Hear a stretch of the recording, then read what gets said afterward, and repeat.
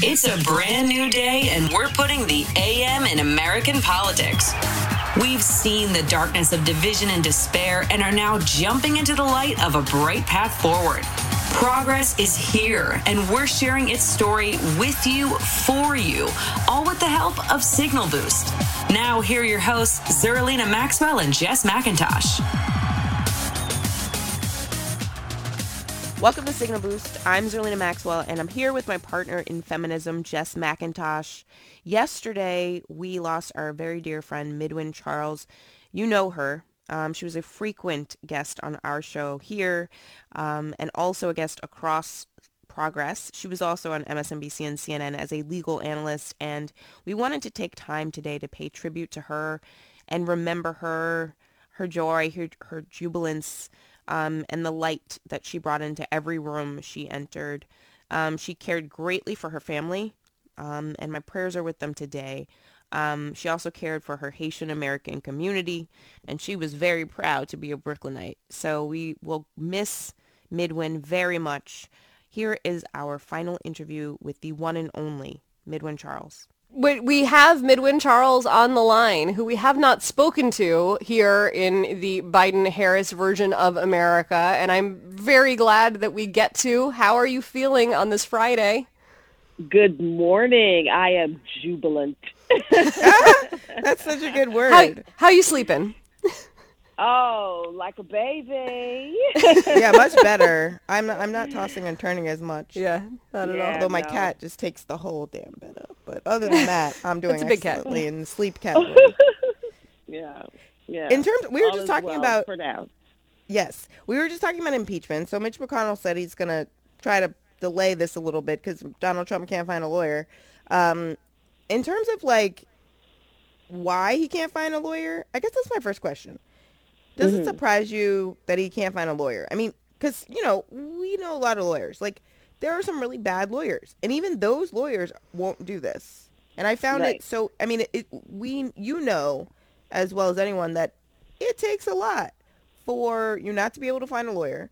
And two, for lawyers to quit cases that they are on. Like, it takes a lot for a lawyer to be able to quit. And that happened in multiple times throughout the course of this presidency. Does it surprise you that he can't find a lawyer? It doesn't, because what had been evident even before Donald Trump became president is, unlike a Lannister on Game of Thrones, he does not pay his debts. And so it had been a very well-known fact here in New York City, I'm a New York attorney, that Donald Trump does not pay his attorney's fees. He does not pay his bills.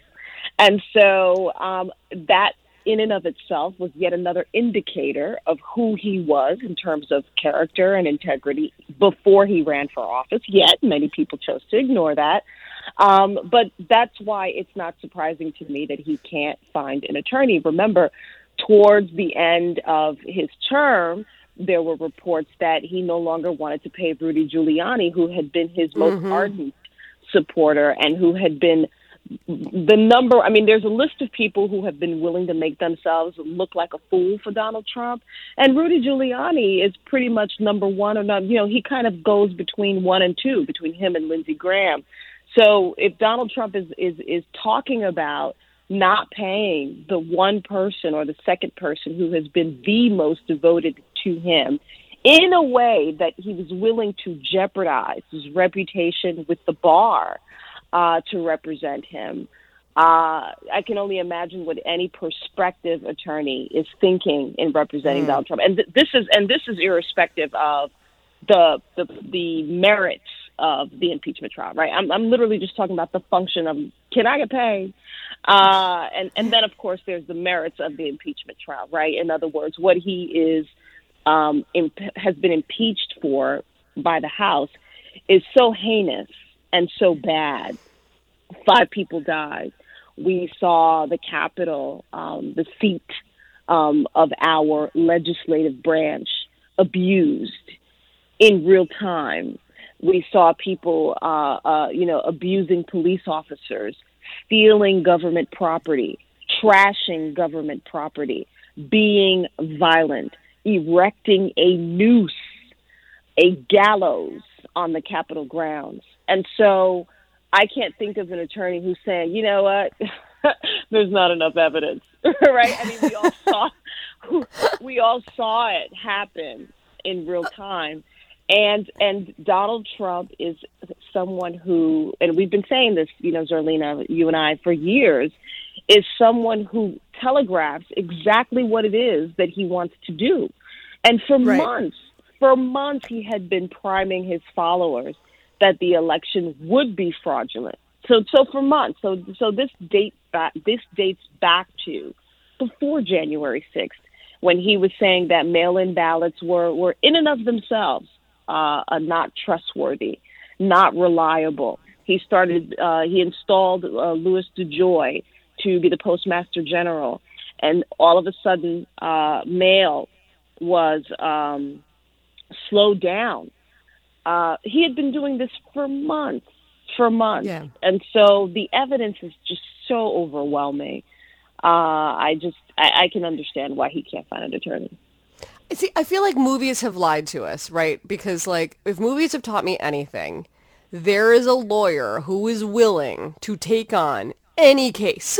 Like, it doesn't matter how craven it is. Like, there are lawyers who are like, yeah, I'm going to take that money, or I'm going to take that high-profile case, even though I know that he killed her.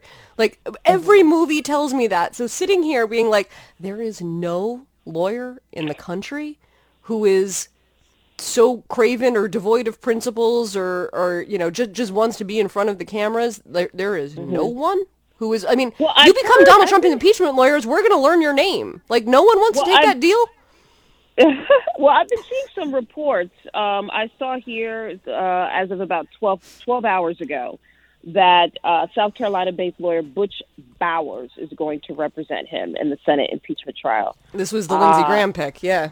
Yeah, this is from Forbes. So we'll see how that goes. But right now, that's what they're reporting.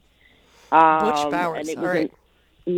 Butch Bowers from South Carolina. Don't know much about him, but it says here he's a fixture in South Carolina politics, representing all of South Carolina's 3 most recent governors at recent various points. He had worked for current Governor Henry McMaster and former Governor Nikki Haley when they faced state ethics probes. And he represented former Governor Mark Sanford. Oh, remember Mark Sanford hiking the Appalachian Trail? Yeah. I know hiking on the Appalachian Trail is a euphemism for I'm having an affair. We're gonna people will forget where that came from. Like people will remember the Appalachian Trail without remembering that ridiculous press conference where they lost the governor for days. And then remember that press conference? That was so crazy. Oh, man. That was crazy before the Trump. Well, crazier is that the woman who he was having the affair with whom he had been alleged, he claimed to be hiking the Appalachian Trail when he was really with her, had absconded with her, I think, to another country. I think Argentina. He ends up, so he ended up divorcing his wife and they're leaving their 5 kids to be with this woman. And then that didn't work out. That relationship didn't work out. I just thought that was... so surprised that relationship didn't work out. It's just shocking that a relationship that was born under those conditions didn't stand the test of time. Wow. Mark Sanford. Thanks for that trip down memory lane. That was really fun. That was a fun one. Remember like the high water mark for a weird pre-Trump. Like, it was. Right. Yeah. Well, it's because when things are normal most of the time, you have the capacity to register the batshit stuff. It doesn't happen that much. And then it sticks in your, like, we have lost so much of the batshittery that happened over the last 4 years. Like, it's just gone to time. Like, it's just, we didn't have room for it. Is not in there. Because it was just such a never-ending pile of it. Yeah, and it's come at us full speed all day, every day, which is why I think so many of us feel relieved right now, because for the past 5 years, I always say 5 because I count that 16 year that counts. he was running. Yeah, I count it totally that does. He was running. But for the past 5 years, we've just been in an abusive relationship. We have been in an abusive relationship. The tweets, the constant denigration and disrespect of individuals, of institutions, of things that people had been doing, of groups of people. I mean, it was just a constant daily assault on our psyche as a collective, as a country. And I think that that relief that a lot of people feel now is a result of that. And even conservatives I know, even Republicans I know, are like, that his tweets were just so assaulting and just really had denigrated us as a country. And because a president sets the tone of a country, you saw that sort of abusive and brash and rude and disrespectful bullying nature trickle down, right? No, everybody was infected with it. Yeah, did we not see the number of hate crimes just explode during Trump's presidency? Attacks against Asians because he was calling it China flu, calling coronavirus the China flu. So it really does matter who our leaders are. And I hope what Trump has taught America is that we have to be paying attention to who we elect. We can no longer go back to minding our own businesses and not knowing who's in the Senate, who's in the governor's seat, who's in the Secretary of State seat, who is on city council, who's been appointed door catcher of the year. Like, we need to know and be aware of every single person that we are putting in charge of our lives. Right.